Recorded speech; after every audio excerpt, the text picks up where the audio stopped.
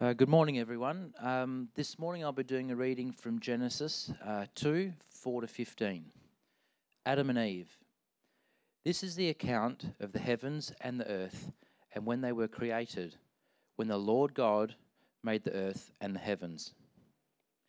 Now no shrub had yet appeared on earth, and no plant had yet sprung up, for the Lord God had not sent rain on the earth, and there was no one to work the ground.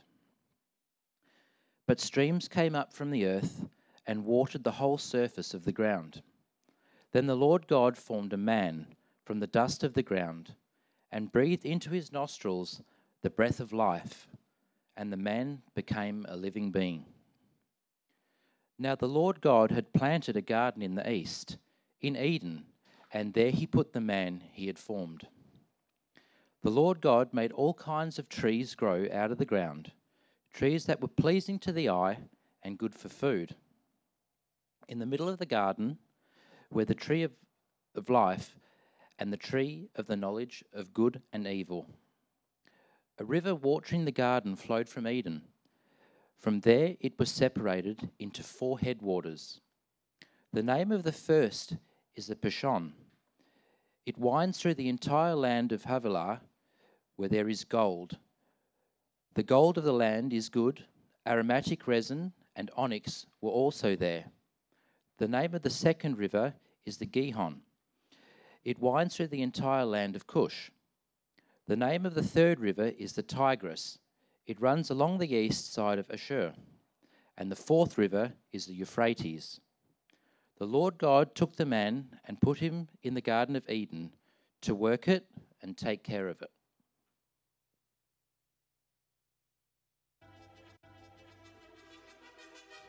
Many millions of years ago, a race of hyper-intelligent, pan-dimensional beings got so fed up with the constant bickering about the meaning of life that they commissioned 2 of their brightest and best to design and build a stupendous supercomputer to calculate the answer to life, the universe, and everything.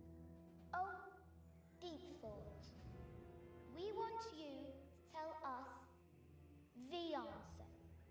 The answer to what? The answer to life, the universe, everything. We'd really like an answer. Something simple. I have to think about that. Return to this place in exactly 7.5 million years. Is it finished? No, there's more. There's more. They go back. What, 7.5 million years later? That's right. They do.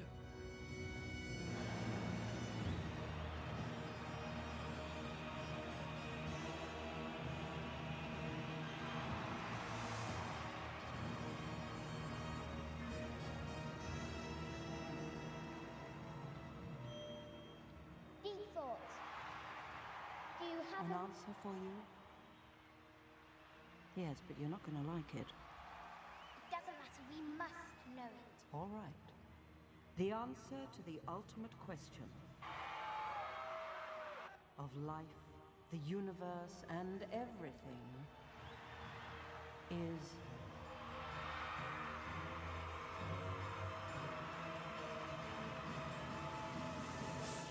42.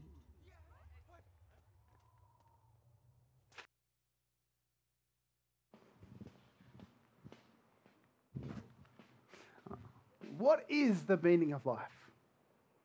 Why does life exist? Why are we here? We haven't got lots of money and a giant computer to compute the answer for us, so we'll just take the answer as 42. But maybe there's another answer. Maybe there's another reason behind why does life exist?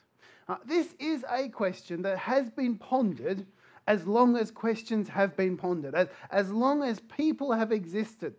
We find different civilizations and different cultures and different places and different people asking this question.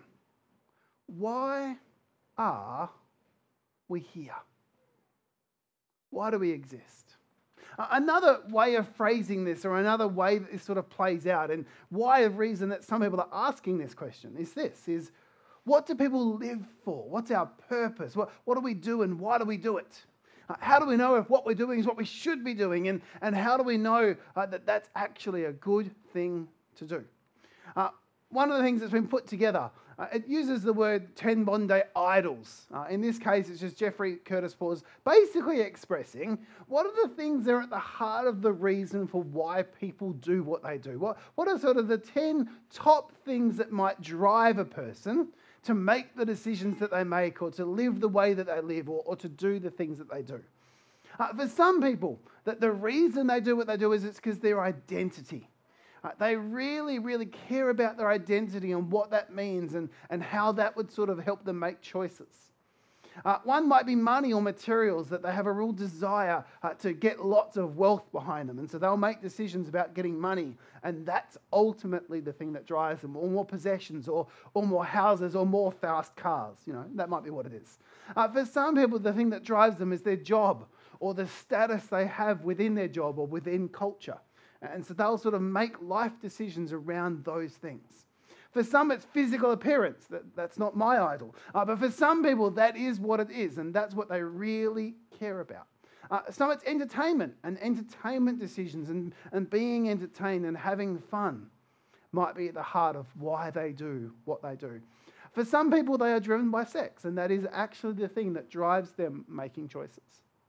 For some, it's comfort, just being as comfortable as you can be, and you will make choices to be comfortable. For some, it's technology. They actually are really driven by finding the next thing and to actually really build into technology. Some people, family and children is actually their purpose and meaning, and that's the thing that's at the heart of why they do what they do. And for some people, it's influence or fame. And I'm sure for many of us, we could look at that chart and actually see there's probably 2 or 3 that are really significant to each of us. It's not even necessary. I almost tried to get rid of the word idols here, but I wanted to truly reflect the person who came up with this list. It's because that these things in and of themselves aren't necessarily wrong. These things aren't necessarily bad. But if they become the thing, if they become the thing that drives you, that's the most important thing, I wonder if it might be missing something. At the heart of all that we do, everyone worships something. Whether you believe in God or you don't believe in God. There is something there that seems to, at the end of the day, that boils down to there's a thing that is right there at the heart and it drives you, and it's a passion or a purpose.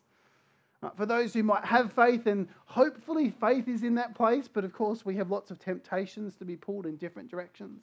People might be exploring faith, they might have a different purpose, but they're trying to understand if or where faith might fit in or might not fit in with these things. We're continuing today in our series called A Christian Worldview, and we're wanting to unpack what actually is a Christian worldview. What are the bare essentials? What are the basic elements that go into making up a Christian worldview? Sort of taking a macro level approach rather than getting down into the very micro level theologies of exact things, and asking some of the big questions.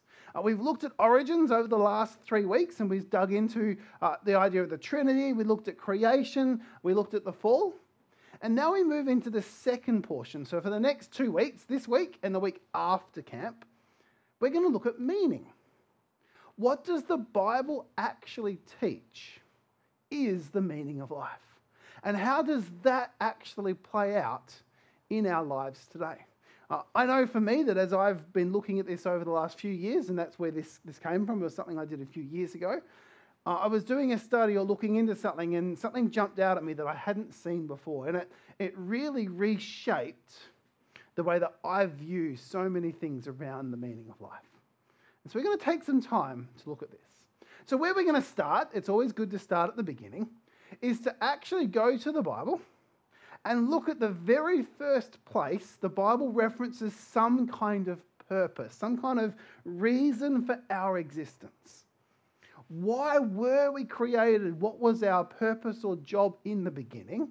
And then over the next 2 messages, this one and then in 2 weeks' time, actually think about what that might mean for the question of, what is the meaning of life? What is my purpose? Why am I here? What can I do with my life? And how does that impact my day-to-day life? If you have your Bibles, I'd love you to jump in with me. Phones, physical Bibles, whatever it might be, or we have it up on the screen. We're going to go into Genesis chapter 2. We had Callum read it out to us before, so I'm just going to highlight a couple of verses. And the first verse that we see here is in verse 5. It says, "Now no shrub had yet appeared on the earth, and no plant had yet sprung up. For the Lord God had not sent rain on the earth, and there was no one to work the ground." And I've highlighted the word work, because that word's what we're going to be looking at today. And I want you to jump on down to verse 15. So God's gone through the process and He's created a garden, and so the creation is coming to life. And then in verse 15, we get the very first reference to our purpose. Why was man, male and female, created? And in verse 15, it says this: "The Lord God took the man," at this stage Eve hadn't been created. "The Lord God took the man and put him in the Garden of Eden to work it and take care of it." So at the very beginning of time, before the fall happened, before even Eve was made, the reason given for our existence is that God created man to work. Now, in this particular context, it's to work the garden, it's to look after the garden, it's to care for His creation. But this is the very first reference to a purpose in the Bible. The Hebrew word here for work is the word avodah or abodah. I don't know how to pronounce Hebrew, so I do it terribly every single time.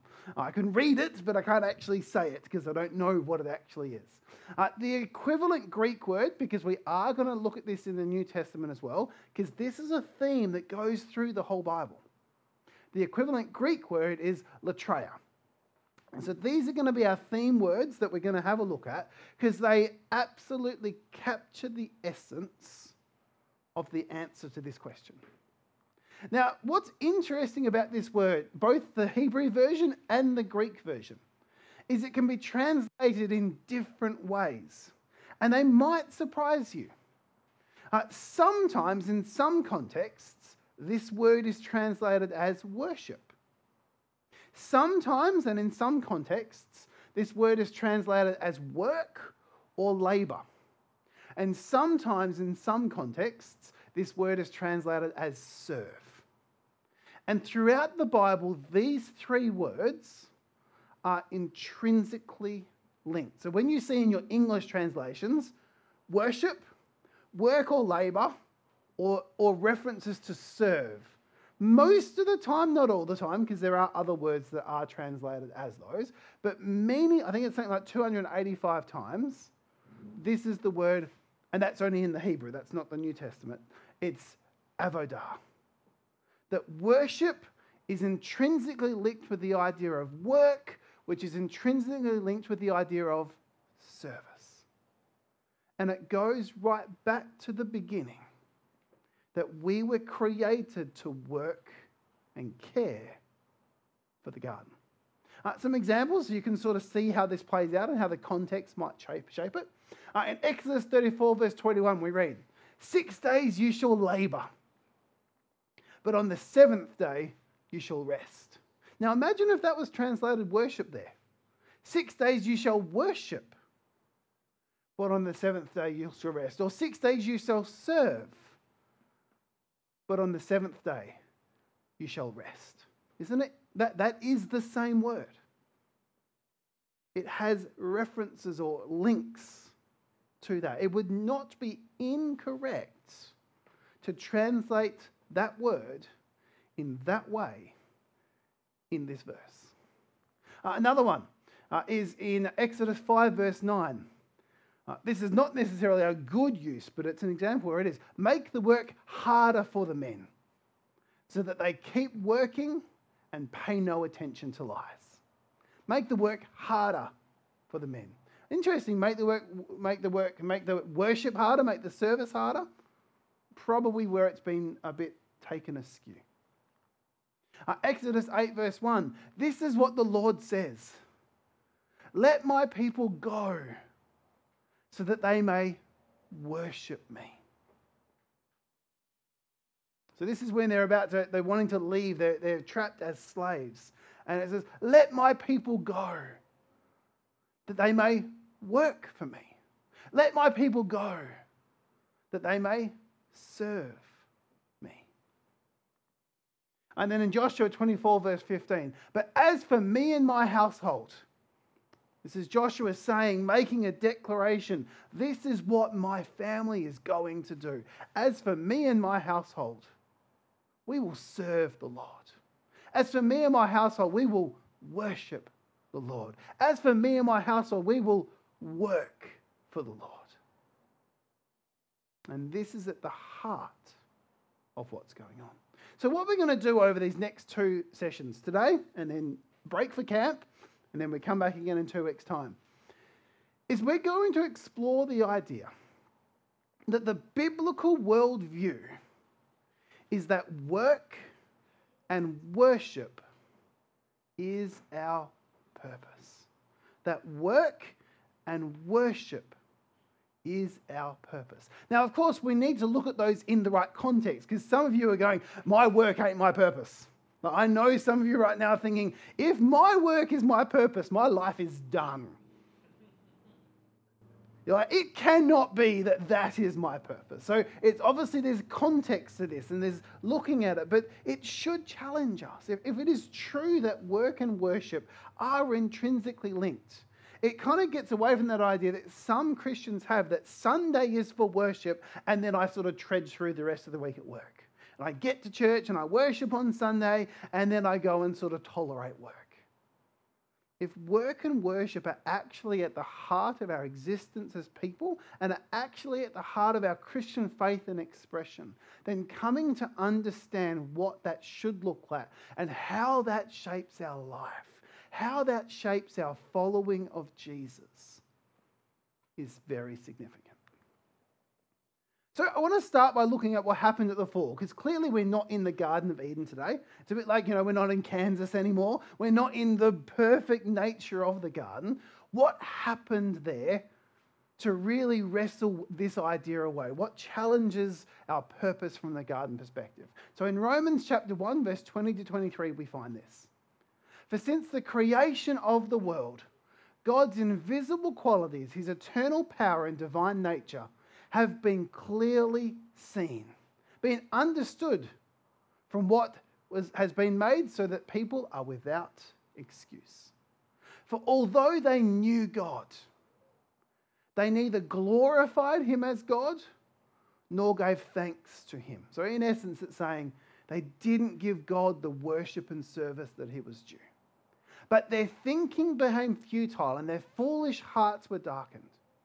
Although they claimed to be wise, and that was one of the temptations, one of the reasons they ate the fruit was that they desired wisdom. They desired to be like God.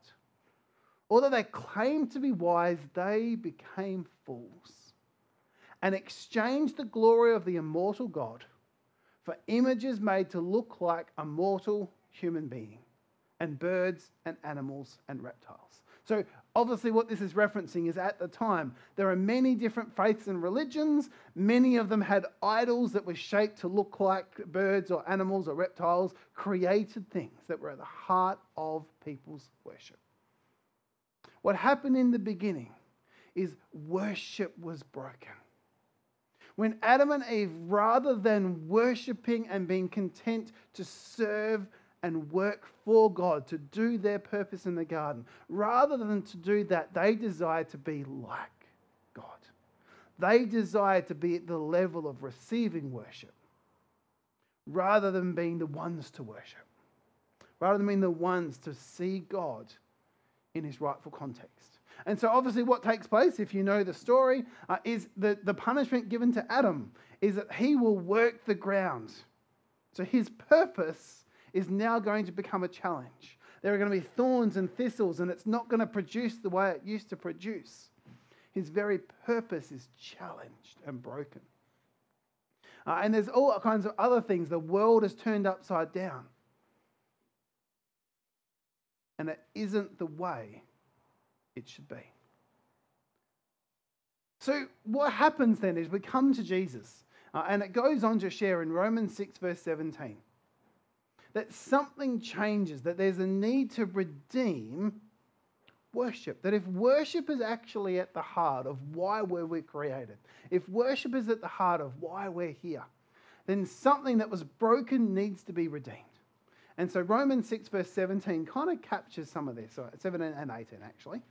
But thanks be to God that though you used to be slaves to sin, you have come to obey from your heart the pattern of teaching that has now claimed your allegiance. You have been set free from sin and have become slaves to righteousness. Now, the word for slave here isn't our word avoda. It's not our word latreia. It's the word doulos. And that one, though, is connected. It's a related word. And so Paul's the person who wrote this letter to the people in Rome. And he's deliberately connecting to this theme of work and worship as our purpose.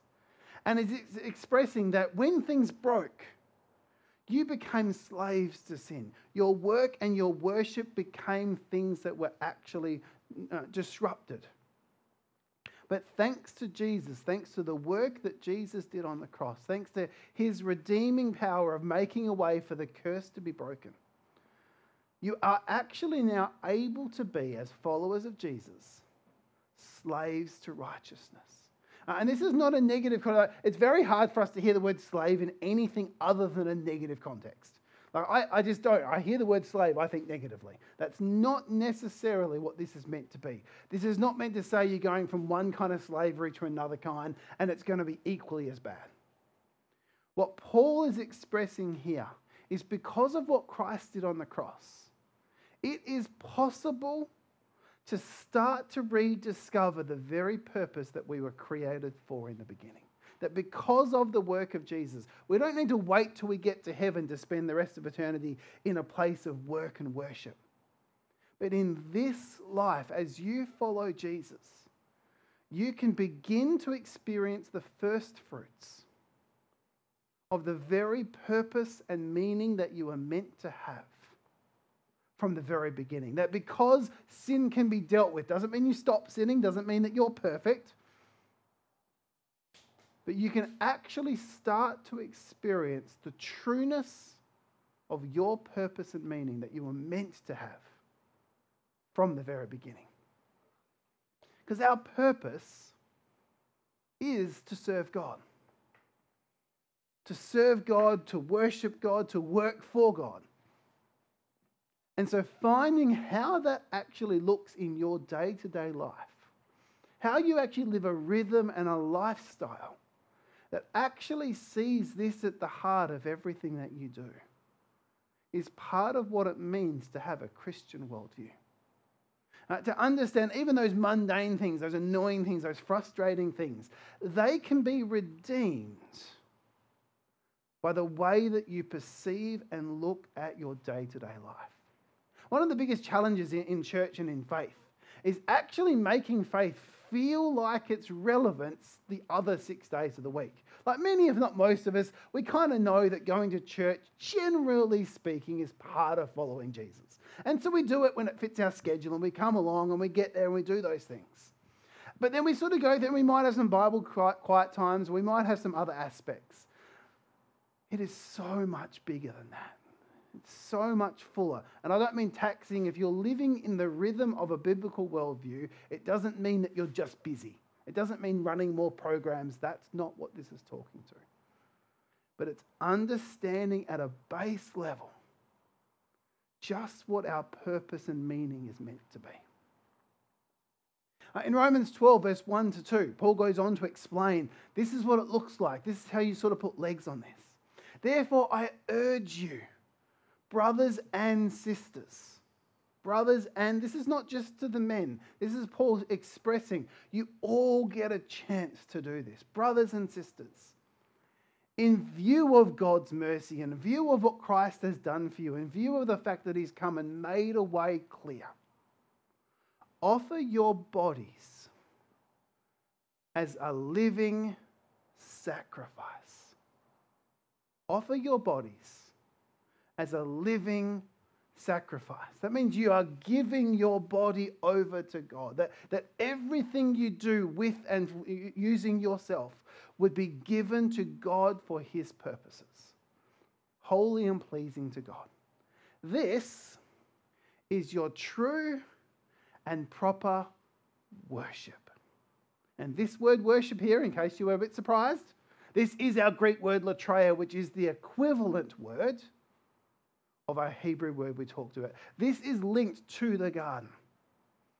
When it says this is your true and proper purpose, so worship, it's because it's recognizing that this is how you live out your original purpose. That from a Christian perspective, understanding the world through a Christian lens, this is how you get back to your garden existence. By offering your bodies as a living sacrifice. Do not conform to the pattern of this world, because this world, the pattern is broken. Do not conform to the pattern of this world, but be transformed by the renewing of your mind. Then you will be able to test and approve what God's will is. His good, pleasing, and perfect will.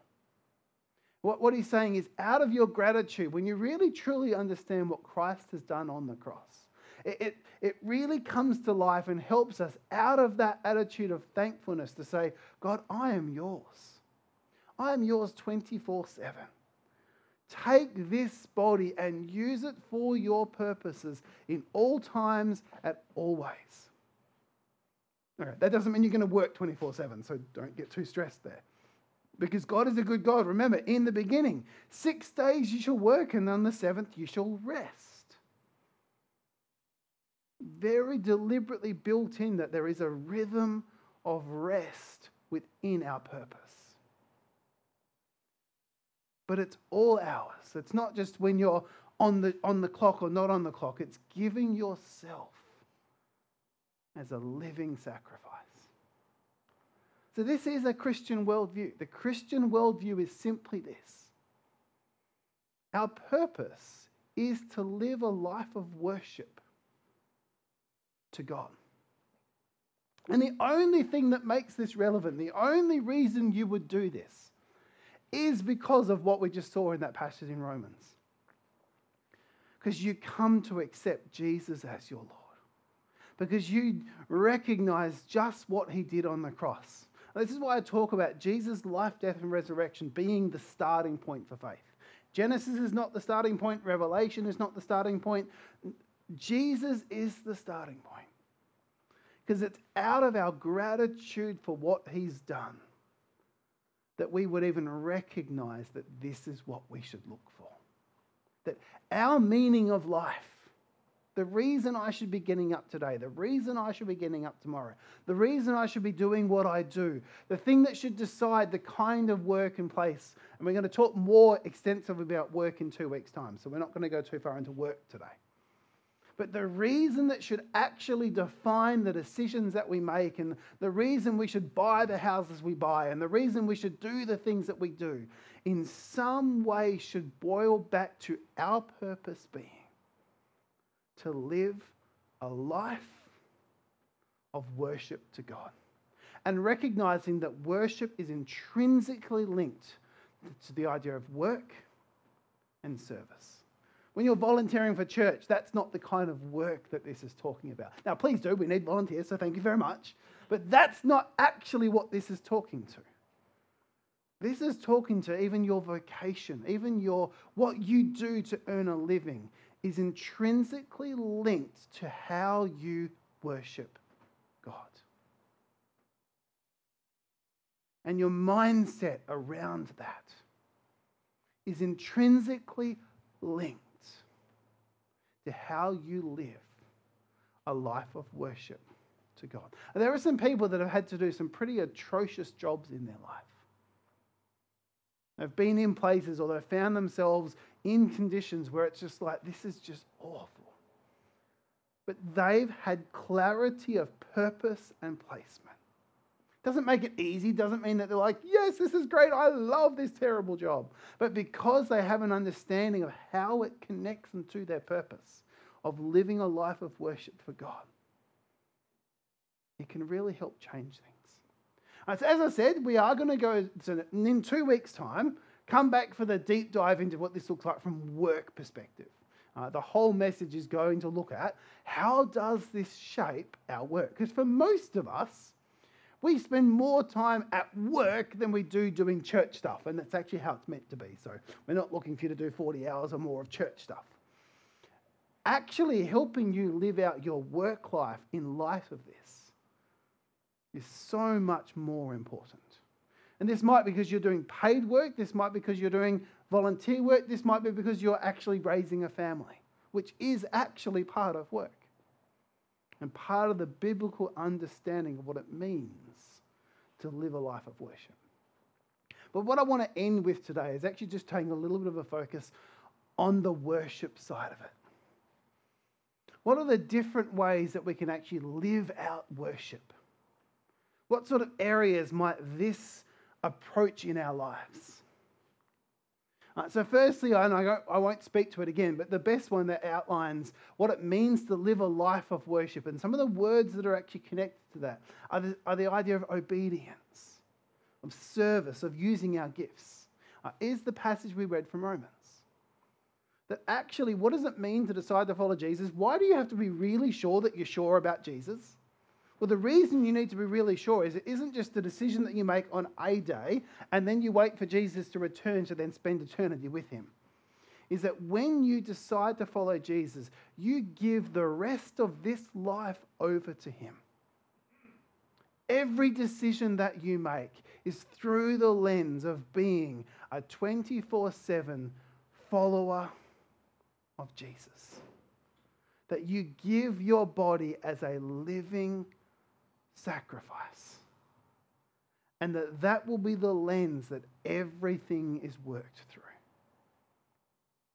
And that can seem really daunting because we often have a different view of exactly how that plays out. But we'll talk to that in particular around work in a couple of weeks. Another one is the idea of collective worship. In Colossians 3 verse 16 it says this: "Let the message of Christ dwell among you richly, as you teach and admonish one another with all wisdom through psalms, hymns, and songs from the Spirit, singing to God with gratitude in your hearts." For whatever reason, and if you don't like singing, you can ask God when you meet, when Jesus returns and you're having a face-to-face conversation, you can ask him why you're singing a thing. Now, I like singing. People that may not like my singing, but I like singing. So I have no problem with this, but I recognize for some Christians it's a challenge. But singing has been a part of every culture that has served Yahweh. Every culture that has worshipped Yahweh has had a singing culture. We don't sing just because we like it. We sing because it's music to God's ears. And I'm really glad about that because it may not be music to everyone else's. But to God's ears it is. And one of the ways that we express this life of worship is it's not about our desires, but about recognizing what God desires.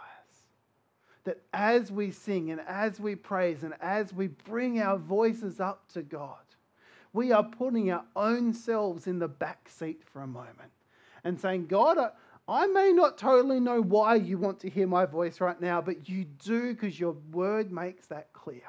So I am going to praise out of the gratitude from my heart, out of recognizing just what you've done for me. I will sing. Might be the only place that you sing, but that's okay. Or you might be like some who can't stop singing. That's also good.